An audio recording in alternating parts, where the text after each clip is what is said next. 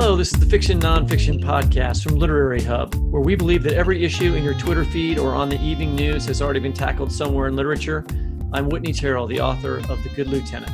And I'm Vivi Ganeshwanathan, also known as Sugi, author of the novel Love Marriage.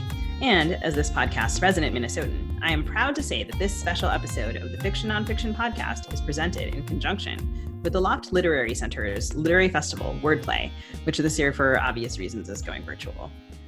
What a great festival. We were lucky to be in, I think, like the first ever last year. Yeah, it was awesome.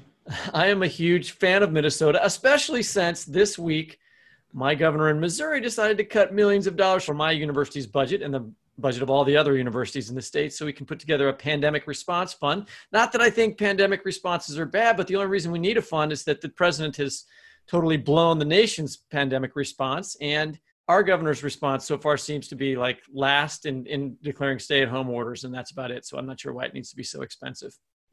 Well, I can tell you a story or two about the president telling Bananas MAGA hat protesters that Minnesota needs to be liberated from the exact same rules that the president himself drew up. And I personally only need to be liberated from these idiots. So what do you do? There's nothing. It's so horrible. You're stuck at home. These ridiculous things are occurring. You can't do anything about it. What I did was I talked to the Finsters on Zoom. Do I want to know who the Finsters are? The Finsters are my friends. The name comes from an old Bugs Bunny cartoon. All of us are called Finster. There's my college roommates, Chris and Pierre, and also our friend Aria. We all lived on the same hall freshman year. They are the Finsters. They are the people you speak a secret language with. Do you have any Finsters in your life? Oh, I do have Finsters. It turns out I didn't know. I've got Finsters. But tell me about your Finsters. I mean, they're the most important thing outside of my family. You know, we're all from totally different places. There's no reason why you would think that we would be friends. Pierre's part Haitian. He's a surgeon. He grew up in Baltimore. Chris is this volleyball player and early music singer from Muncie. There's a whole bunch of those. That's totally normal. Aria is a lawyer who grew up as the brainiac black girl in a very white upstate New York town. But I feel this like incredible, powerful, and almost inexpressible connection to them. And we've been friends now for, 35 years. That's what, and when I die, I know they're going to be there. So in that case, you're going to be very excited, along with our audience, to talk to our guest for this episode, Danez Smith, whose most recent collection of poetry, Homie, is all about friendship, the names we give our friends, including the real name of this book, which is not Homie, and specifically friendship between Black people. As we mentioned earlier, Danez is joining us in conjunction with the Loft Literary Center's Literary Festival, Wordplay. Along with Homie, Danez is the author of the poetry collection Don't Call Us Dead, which won the Forward Prize for Best Collection and was a finalist for the National Book Award, and the collection Insert Boy, which won the Kate Tufts Discovery Award and the Lambda Literary Award for Gay Poetry. They are the recipient of fellowships from the Poetry Foundation, the McKnight Foundation, the Montalvo Arts Center, Cave Canem, and the National Endowment for the Arts. Their work has been featured in BuzzFeed, the New York Times, PBS NewsHour, and Best American Poetry. Danez is a member of the Dark Noise Collective and co-hosts the VS podcast with Franny Choi. Danez, welcome to the show. Well, hold on one second, and now I'm welcome. Hello, how are y'all doing? Sorry, my partner just got home. Started making noise. I'm good. How are y'all doing? Thank y'all for having me. That's our best ever podcast entrance, so it's a good start. I couldn't help it. You've got a language sprout behind you. That's kind of awesome. I don't know. Oh yeah, my Language Sprout is the company my partner works for, and makes videos for during the week in our bedroom, he's teaching Spanish and English to the kiddies. So. Cool. Mm-hmm. Well, so Whit and I were just talking about how we've been keeping up with our friends during quarantine and wondering how you're keeping up with yours. I think it's kind of been easy. I feel like the digital waves are like already such a part of friendship for me. And just in keeping contact with folks, especially like I have a lot of friends that don't live, close enough that I can see them all the time anyway. So, in some ways, friendship kind of feels uninterrupted in a couple of ways. And I'm still dropping stuff off when people need it, and maybe getting to see them in brief moments in that way. But FaceTime is real. Group chats are thriving. Text messages are free. So are phone calls on weekends.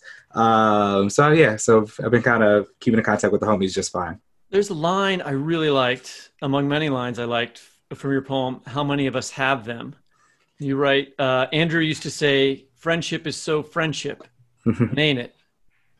And that line sort of gets to this unspeakable part of what friendship is, at least for Hmm. me in a lot of ways, what it means and how it's defined. And because in real life, it like isn't defined. I mean, part of the thing about friendship is that it's like it when you have it, Hmm. but you don't often say what it is. And so what made you decide to write poetry about this sort of unspeakable thing? And how would you define it? I don't think it's really a deciding factor, For me, poems and books sort of happen just through letting the mind and the work wander. And I guess at some point it becomes intentional, but I guess a lot of these poems I didn't necessarily know I was like trying to write about friendship. You just like write a poem because it's what's on your heart, it's what's on your mind, it's what brings you joy or play for that day, or peace for that day. And by the time I looked up, I just had a bunch of work that was about friendship. And I think it makes sense that I was attracted to it. My friends have just been a really big part of my life, especially in my 20s. And as I, moved farther away from my family, and I really didn't find myself in that many long romantic relationships. I'm serially single, or at least I was for a long time. So friends were a big part of how love happened in my life.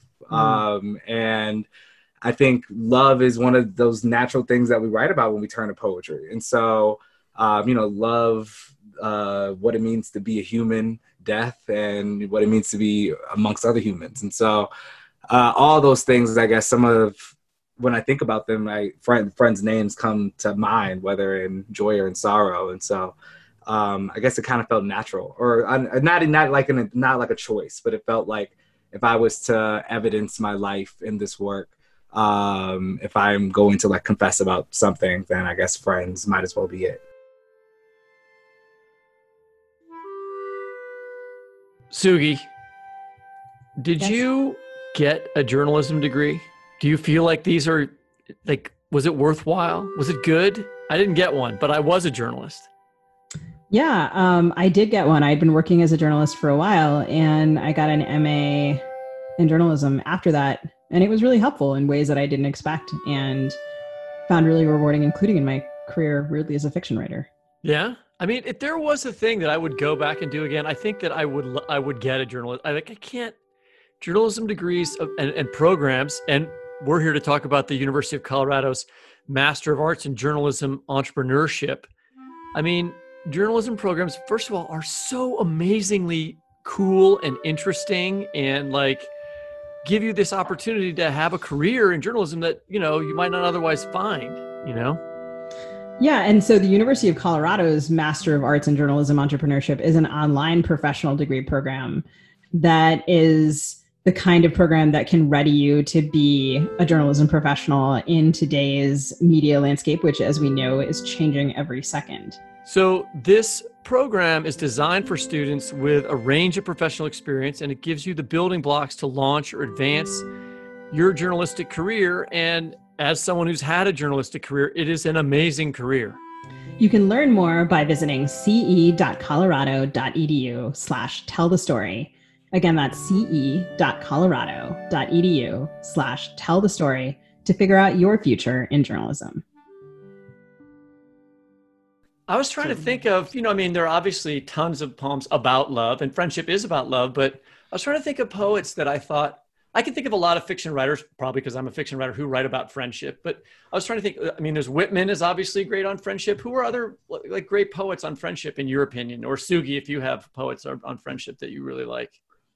Oh, I love Ross Gay, and how he just like sees people, and maybe it's not always friends. I think like it's like intimacy, right? Or even, you expand that word of what a friend is. I think about his poem, Feet, or his poem Spoon from Catalog of Unabashed Gratitude. I really love one of my friends, Human Win, and how he writes about friendship. I think he's really genius at it. June Jordan is somebody who I've been reading a lot of hers in the quarantine. And she's always writing poems for other people that she loved, people that raised her, people that studied her. She has a poem for Fannie Lou Hamer that I love so much, and I've been returning to it for the last couple of weeks. And so, You know, I guess, yeah, it's like they're always there. It's just like who do poets name their poems after? You got to look at those dedications. Frank O'Hara, I guess, is somebody who I also think about. Yeah, that makes sense Yeah, to me. yeah. Another one of my friends. I love Angel Nafis. She's a writer, a peer and a writer and a love, and she just writes so gorgeous portraits of the many people that make up her heart in her life. Yeah. Those are some great names. And there are names in your work. And one of my favorite poems among yours is the first one in Homie, which, just revisiting it now as the pandemic continues and our president reveals himself as like not only a national failure, but just a massive global one. I felt like reading that poem felt like some sort of counterspell to him. And I was wondering if you would read that poem for us. Yeah, for sure. All right. My president. Today, I elect Jonathan, 11 and already making roads out of water. Young genius, blog writer, little community activist, curls tight as pinky swears, black as my nation. I trust the world in his tender, blooming hands. I trust him to tell us which rivers are safe to drink and which hold fish like a promise. And I elect Eve Ewing, who I know would misfrizzle the country into one big classroom where grandmas finger paint the national budget and uncles stand around smoking blacks, plotting on stars for our escape.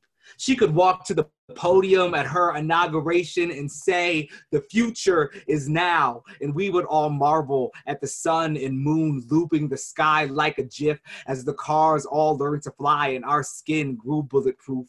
And Colin Kaepernick is my president, who kneels on the air, bent toward a branch, throwing apples down to the children and vets. And Rihanna is my president, walking out of global summits with a wine glass in hand, our taxes returned in gold to dust our faces into coins. And my mama is my president, her grace stunts on amazing, brown hands breaking brown bread over mouths of the hungry until there are none unfed.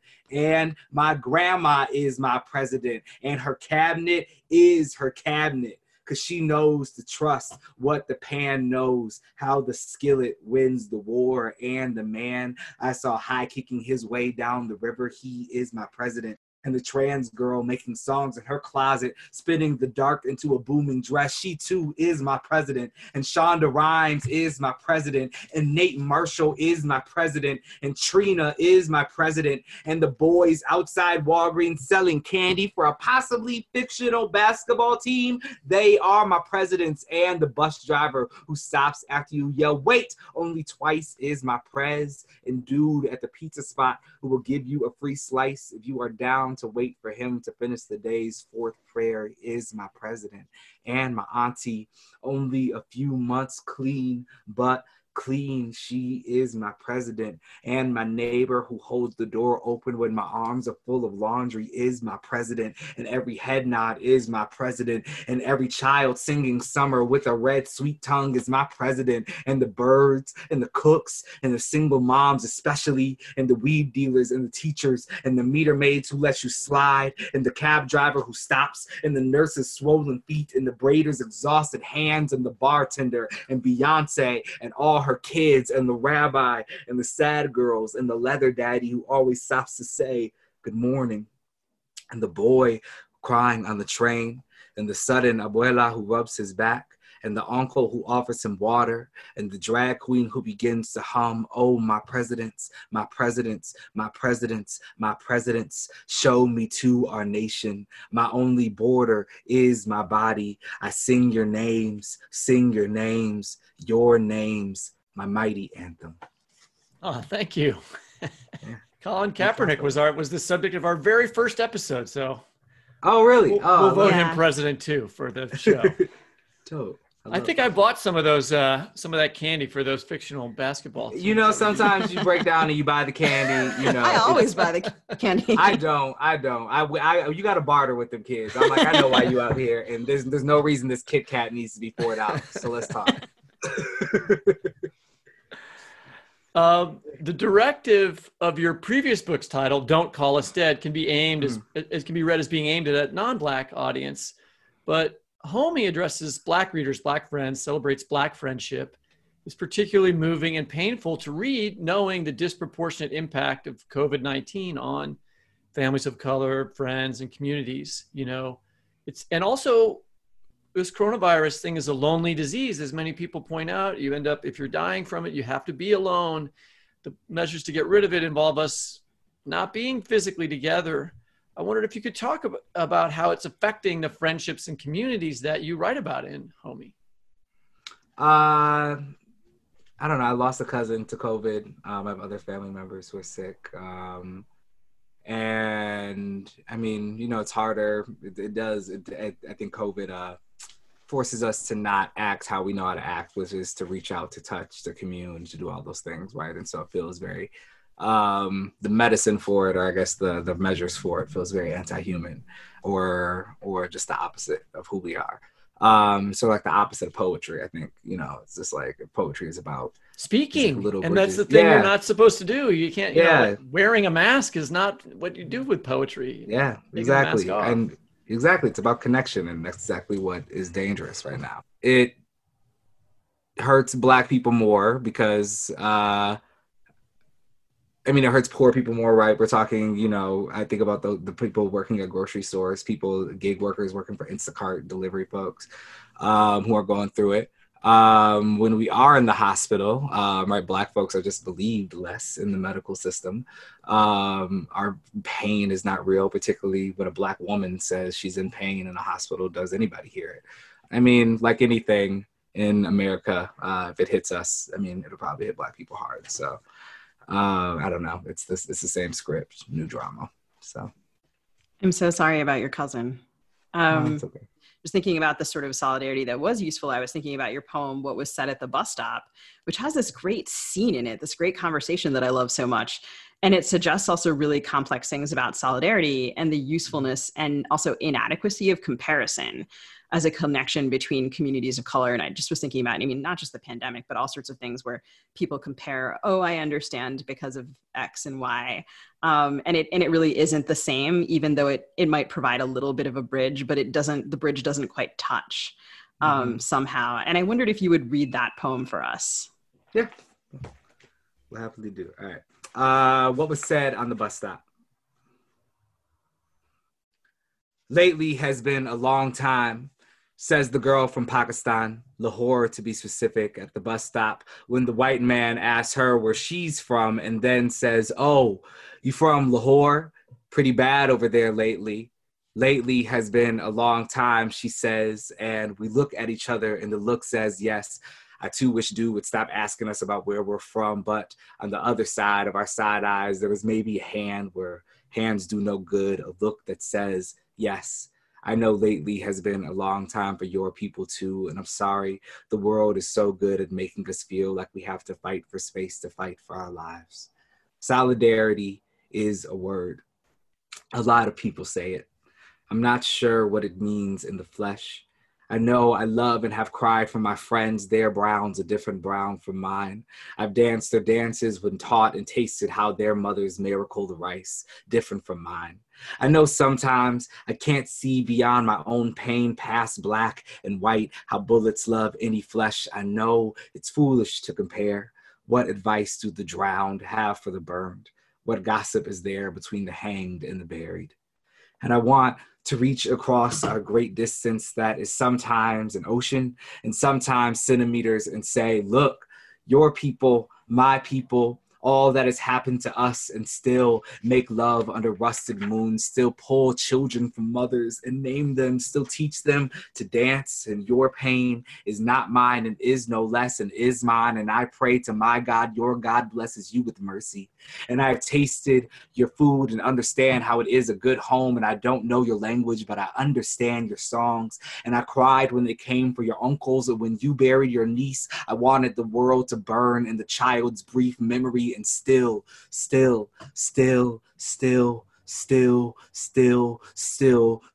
and I have stood by you in the soft shawl of mourning, waiting and breathing and waiting. Thank you. I love that poem so is much. About waiting on the megabus really early in the morning. What stop? The Ann Arbor stop, trying to get the hell out of there and go someplace for a show probably. And it was far too early for some white man to be asking us questions. And when I woke up on the other side of a nap, I wrote this poem. That conversation, I feel like I can see that scene so clearly and perhaps have been in that scene. I'm not really sure. Probably. And there's that line about comparison being foolish. And then all of those great comparisons reaching and failing in that penultimate stanza. What role does comparison play in your thinking about art? I mean, I think it's like how we learn to do things, right? That's how we like teach. It's like fundamental to everything, I think. Like how we teach is by comparison. Which one of these things is bigger? It's how you understand the concept of bigger and stuff like that. And it's how we write poems too. We wouldn't have the metaphor if it wasn't for the basic function of comparison, to hold two things by each other and say, how are these different? And let me show you how similar they are if you didn't think. That's like half of the trick of being a writer, especially being a poet, I think, is to sort of, take something complex and show how it's been the same as us or been the same as the birds all along. So I think, comparison is, I think, sort of unavoidable when it comes to art. In that poem, as you're talking about on the artistic side, so Sugi, I was surprised when you said you felt like that the bridge wasn't made between the speaker and the woman on the bus, because I feel like that is built in, like it does happen in the poem. Like, look, these things are different. I understand I don't have exactly your experience, but there is, I don't know. I mean, we have the poet here. Maybe the poet can tell us what they thought about it. I don't know. I don't know if the bridge, I think that's kind of, maybe that's nice. I think that's a nice attempt, but I don't think the poem is about that actual connection, because really the only moments we connect is like looking at each other, and then I just do my poet thing and just talk too much in my own head, and so I don't know if I think the poem just uses that one moment of a sort of maybe unclear connection of like, maybe we are sort of in a sense of oneness right now, or maybe we're just looking at each other, and it just takes that moment to expound upon my own selfish thinking, as most poems do, right? I feel bad for this lady sometimes. I feel bad for anybody I've ever put in a poem. Nobody has to be in a poet's sight. That's awful. Because all I do is like take my one side of the experience and try to spin it for my own selfish thinking. I mean, that reminds me of, think of how many poems though have been created just like that by a chance encounter on a bus. I mean, you were mentioning Frank O'Hara, like going out to lunch, or whatever, and now everyone's in their house. Like, I can't wait for everyone to get out so the poets can get back to work of observing people and then writing poems about them. Exactly. I mean, I think people should just start lining up outside of our windows and just let us write about that for a little bit every day. Poet viewing. Yeah, just let us look at you, see what we can get, go on about your business, I would volunteer for that. I think it would be so exciting to be in a poem. I don't know, I guess like, dude, people are so bored. They would totally come over to the poet's house. See, that's why like poems can be so intimate and like a huge gift if you can actually like give somebody a poem, right? And like, I love writing about people that I can actually tell I wrote about them. But there's like, there's this woman in this poem. There's like the poem Rose earlier in the book. Like all that is kind of selfish, and I guess like sometimes being a poet feels like a thing of community, and sometimes it feels like the most like egotistical, selfish thing in the world, that I just get to run back to my notebook with everybody else's stories and what I've made up about them in my head. And I get to look like a great person because I got to, I got to be, I got to write the poem about solidarity and like say all these wonderful things, but like she got shit out the deal. We just both left annoyed by this old guy. You have a great poem like that I want to talk about. We actually have at the end here that we wanted to talk about that's sort of about that same subject, old confession and new. But right now, speaking of comparison, I had some important older women in my life, like a grandmother and a great aunt who was, she was very bookish and huge H.L. Mencken fan for what that's worth, and was super helpful to me when I was young. And I wondered if you could read from your poem Happy Hour for us, and we could talk about that a little bit. Yeah, love that little poem. All right. Happy Hour. Grandma say she going to the funeral to see who all there. Like I'd say I'm about to go grab a drink. The woman Not someone she knew too well, but someone of a similar age and Blackness. Southern daughters spun north out of promise or terror-toned night, who fled into winter to escape the pale rope-skinned good old boys just being boys. But that's not on her mind right now. Just help me get this necklace on, she say, and I latch the gold around her. My grandma, a night sky of moles on her face, dark stars glowing in the honey, a mole per friend, a friend who now feeds the worms and speaks to her through the swell of the tomatoes, the exact yellow of the tulips in the garden, each bloom, a gone love saying hello, just stopping by for a summer, and then again come winter, they go to the funeral early and count the living. Grandma and her friend, her girl Mary, headed to gather around a body like I sometimes call my play kin to pass a bottle of hen. Mary, whose blacker hair my grandma has surely held back on a sour Friday, who she calls sometimes to sit with nothing to say, just sit on the phone and be alive together for a while. Now in the diamond years of friendship, after the children have been born and born their own, and some of them have died, and the husbands have gone first, and another friend and an old love, and alas, as the world throttles into what was once imaginary, waiting for a God they believed in for decades to show her face, surely their own faces, and hopefully before they find themselves raising a glass in a room of empty glasses, sipping whiskey, no, not whiskey, a glass wet with brown or ghost.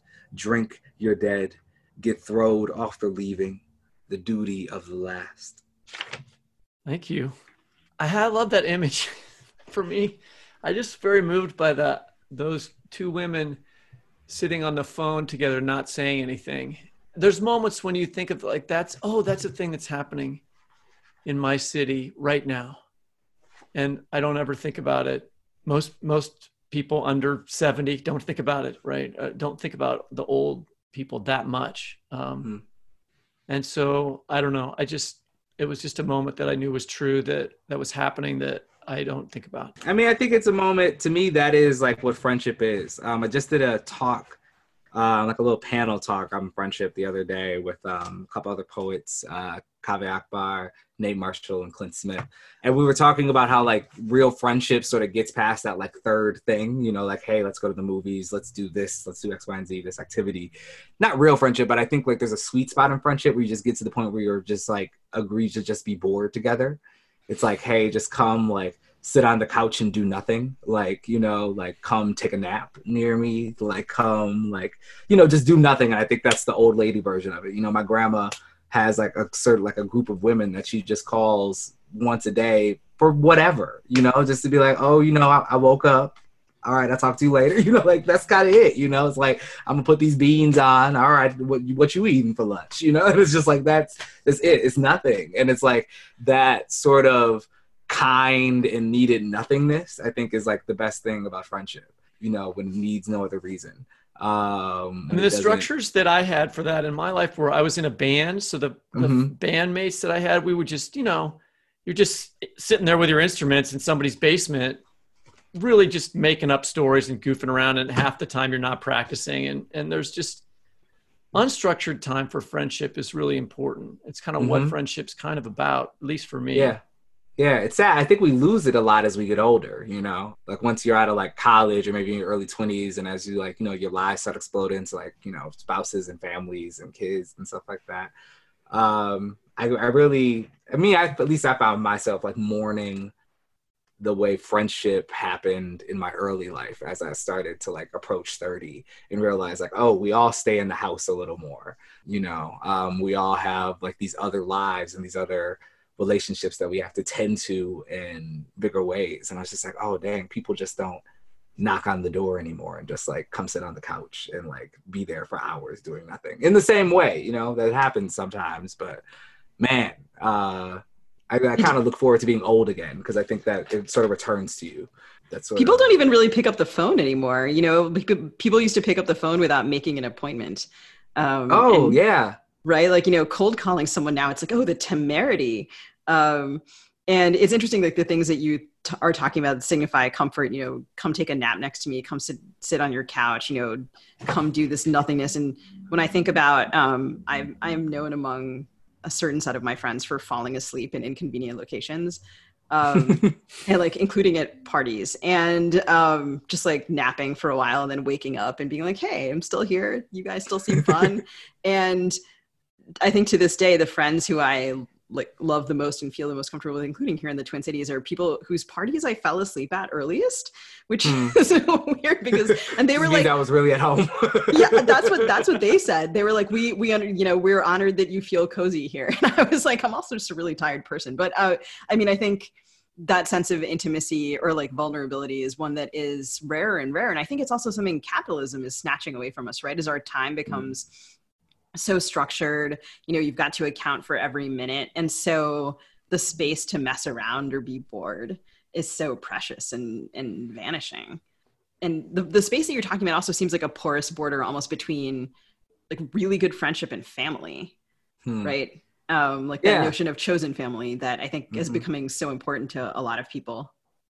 I mean, my friends, I mentioned at the top of the podcast that my friends call each other by the same name. We all call each other Finster, which is from a Bugs Bunny cartoon. It's the name of a bank robber. There's a little bank robber, and Bugs Bunny takes him in and calls him Baby Finster when he figures out that he's really a bank robber. Oh, wow. Okay. It's a great Bugs Bunny cartoon.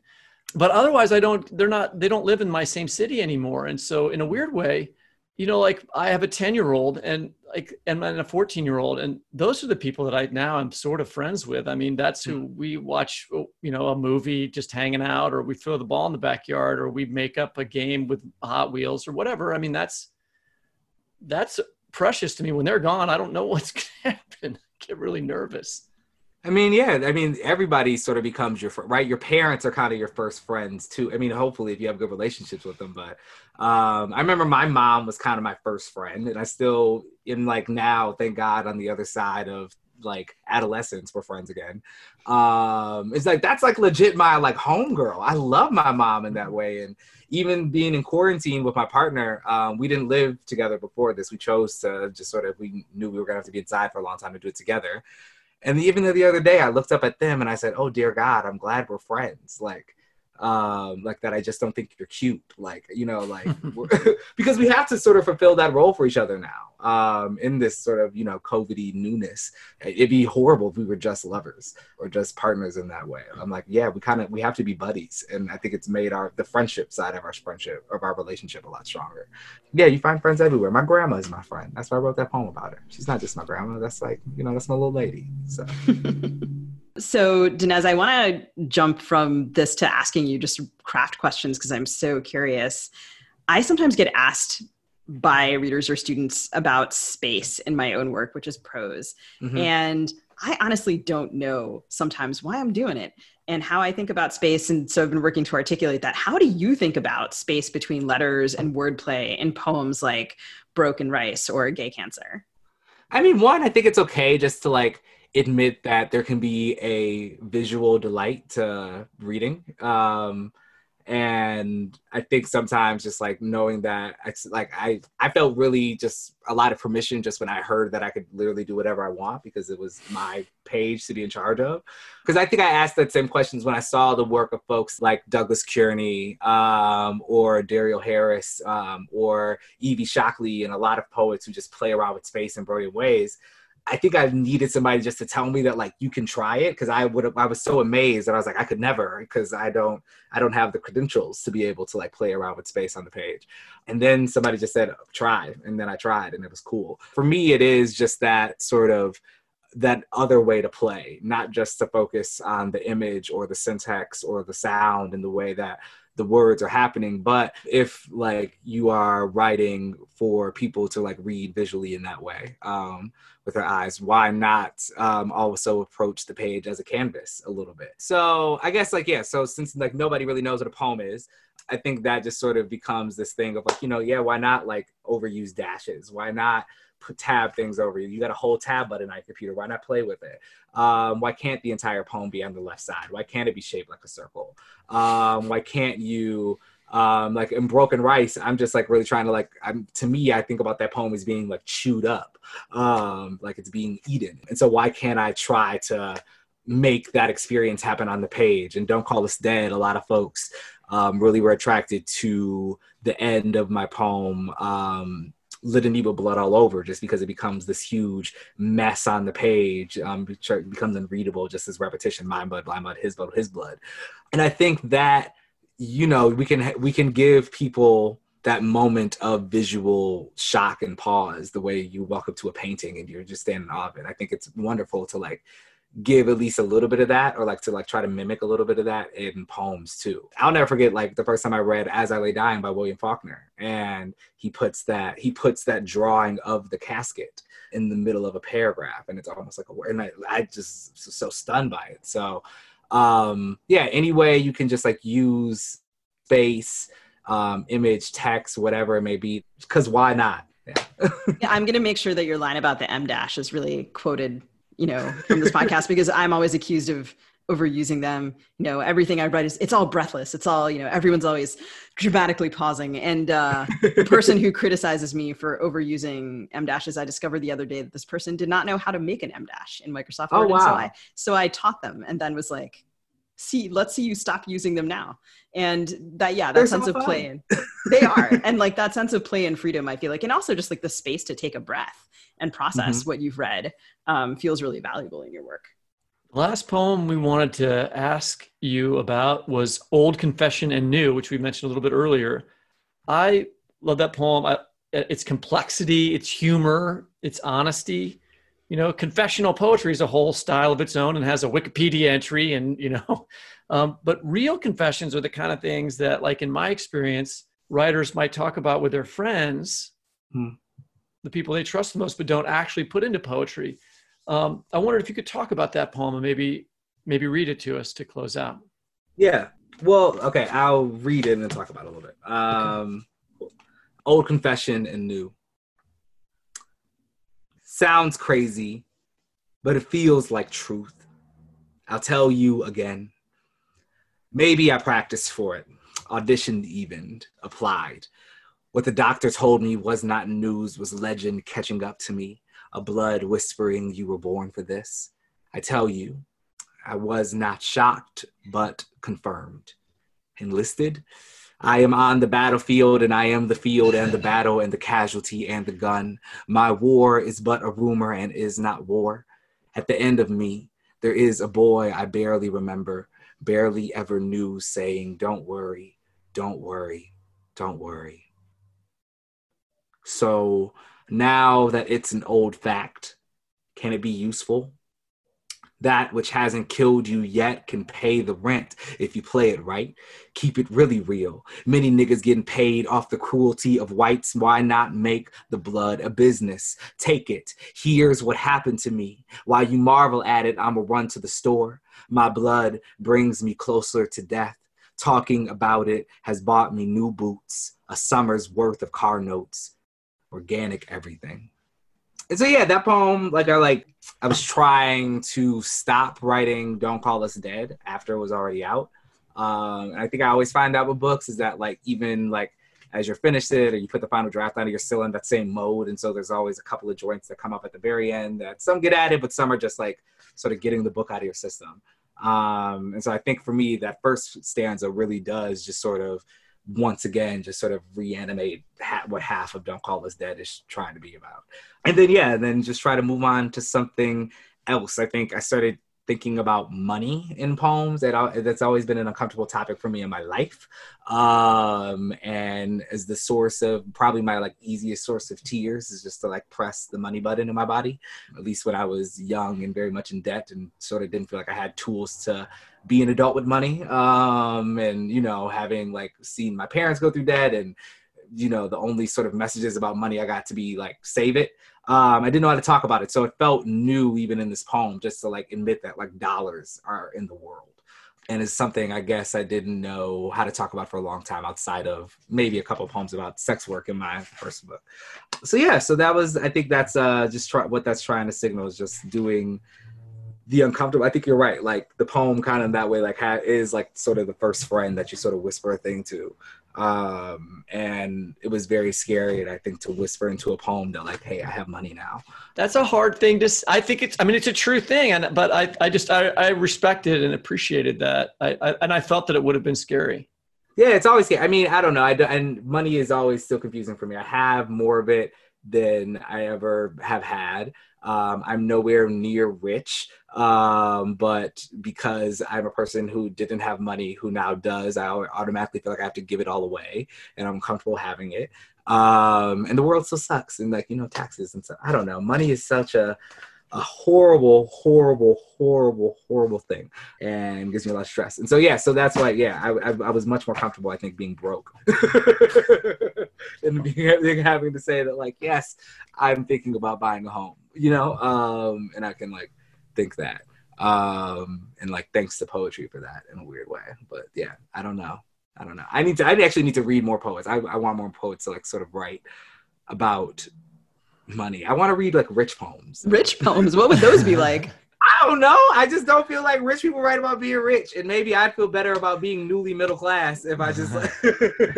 Well, I don't know about poets, because I don't hang out with as many poets as I hang out with fiction writers. But fiction writers talk about money all the damn time. They're like stockbrokers. Oh God, yes. Come on. Not the ones I know. Oh really?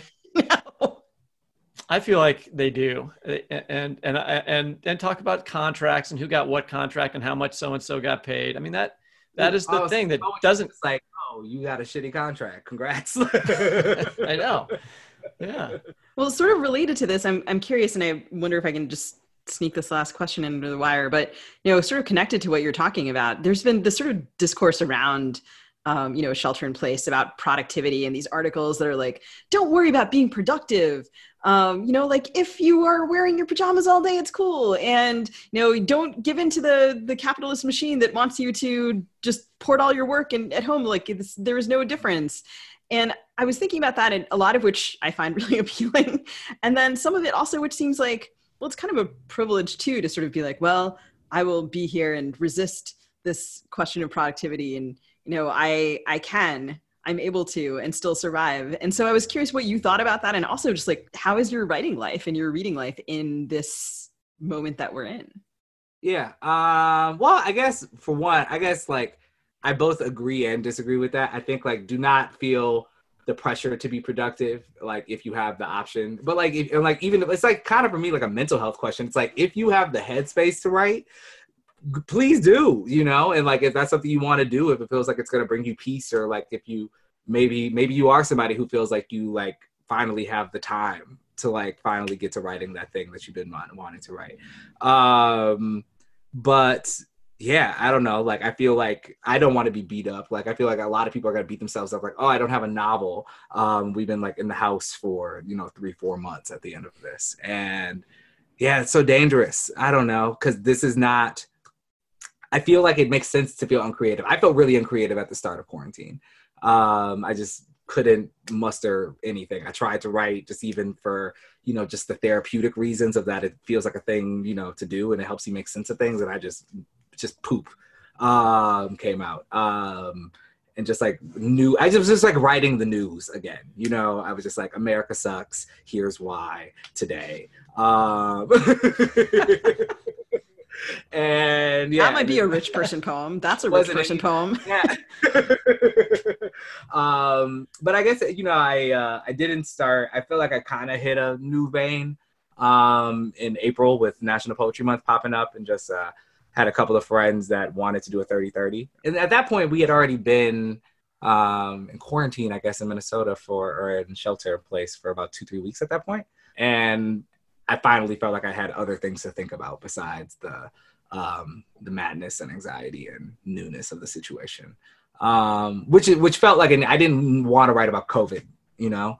I feel like I'll actually be able to, maybe something will come out of it. It feels like a pretty big moment in world history, and so I don't, but I couldn't do it, especially as it was happening and I was adjusting to it. I couldn't. And so that's my relationship to it. But I have been reading a lot more than I normally do. I've been trying to touch a couple of books every day. Oh my God, where the heck is that? I'm reading Espejos, which is Mirrors in the English translation by Eduardo Galeano every morning. This is my partner's, the Spanish version that they're reading. I'm reading the English. Galeano, I haven't read Eduardo Galeano in forever. That is cool. Yeah. Have you ever read this one? No. It's so good. It's these like little like paragraph or 2 paragraph long descriptions of all these. He's like trying to like build like the like history of everything kind of through these little bits, and they're so poetic and beautiful. And so he'll just give you like all of like, here's how beer was invented in 1 paragraph, and it knocks you out. But it's not the kind of book I can sit down and devour at one time. And I'm kind of really grateful for that at this time, because I can only kind of read 10 a day because there's so much information in them. So I'm kind of, I go in, I read like 5 or 10, and then I put it down for the next day. And then I've been reading a lot of collected works of people's work. Like I've been working my way through June Jordan and Lucille Clifton. I think I'm going to try to do Derek Walcott after I do those. So I guess it's changed my reading in that way, where instead of just like book, I just want to do like deep dives into the greats.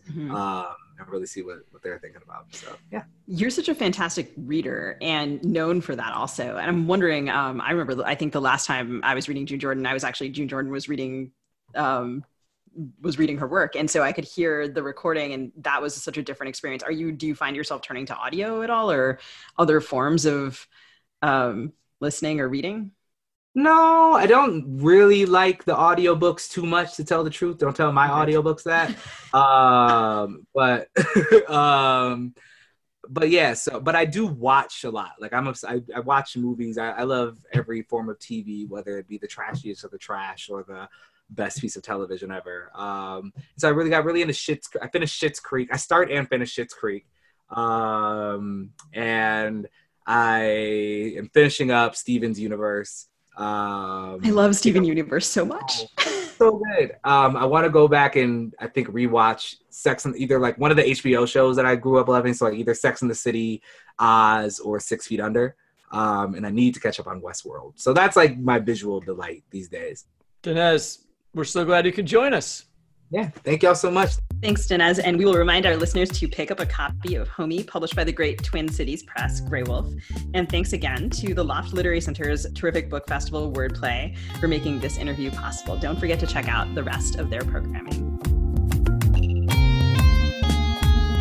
That's it for the Fiction Nonfiction podcast. This episode was produced by Andrea Tudhope. Our theme music is composed by Travis Workman. You can subscribe to us by typing fiction/non/fiction into the search bar of your favorite podcast app. You can also find previous episodes, and read excerpts from our interviews at the Literary Hub website, lithub.com, where the Fiction Nonfiction podcast page is listed under the LitHub Radio tab. We'll post a link to the books we referenced this week on Facebook at FNF Pod, on Twitter at FNF Talk, and on Instagram at fiction.non.fiction.podcast. You can also find video of this interview at LitHub's virtual book channel and on our own newly launched Fiction Nonfiction Podcast YouTube channel. We'll provide links to all this stuff in the show notes, and we'll be tweeting and posting about it during the week. Happy reading to you and your friends.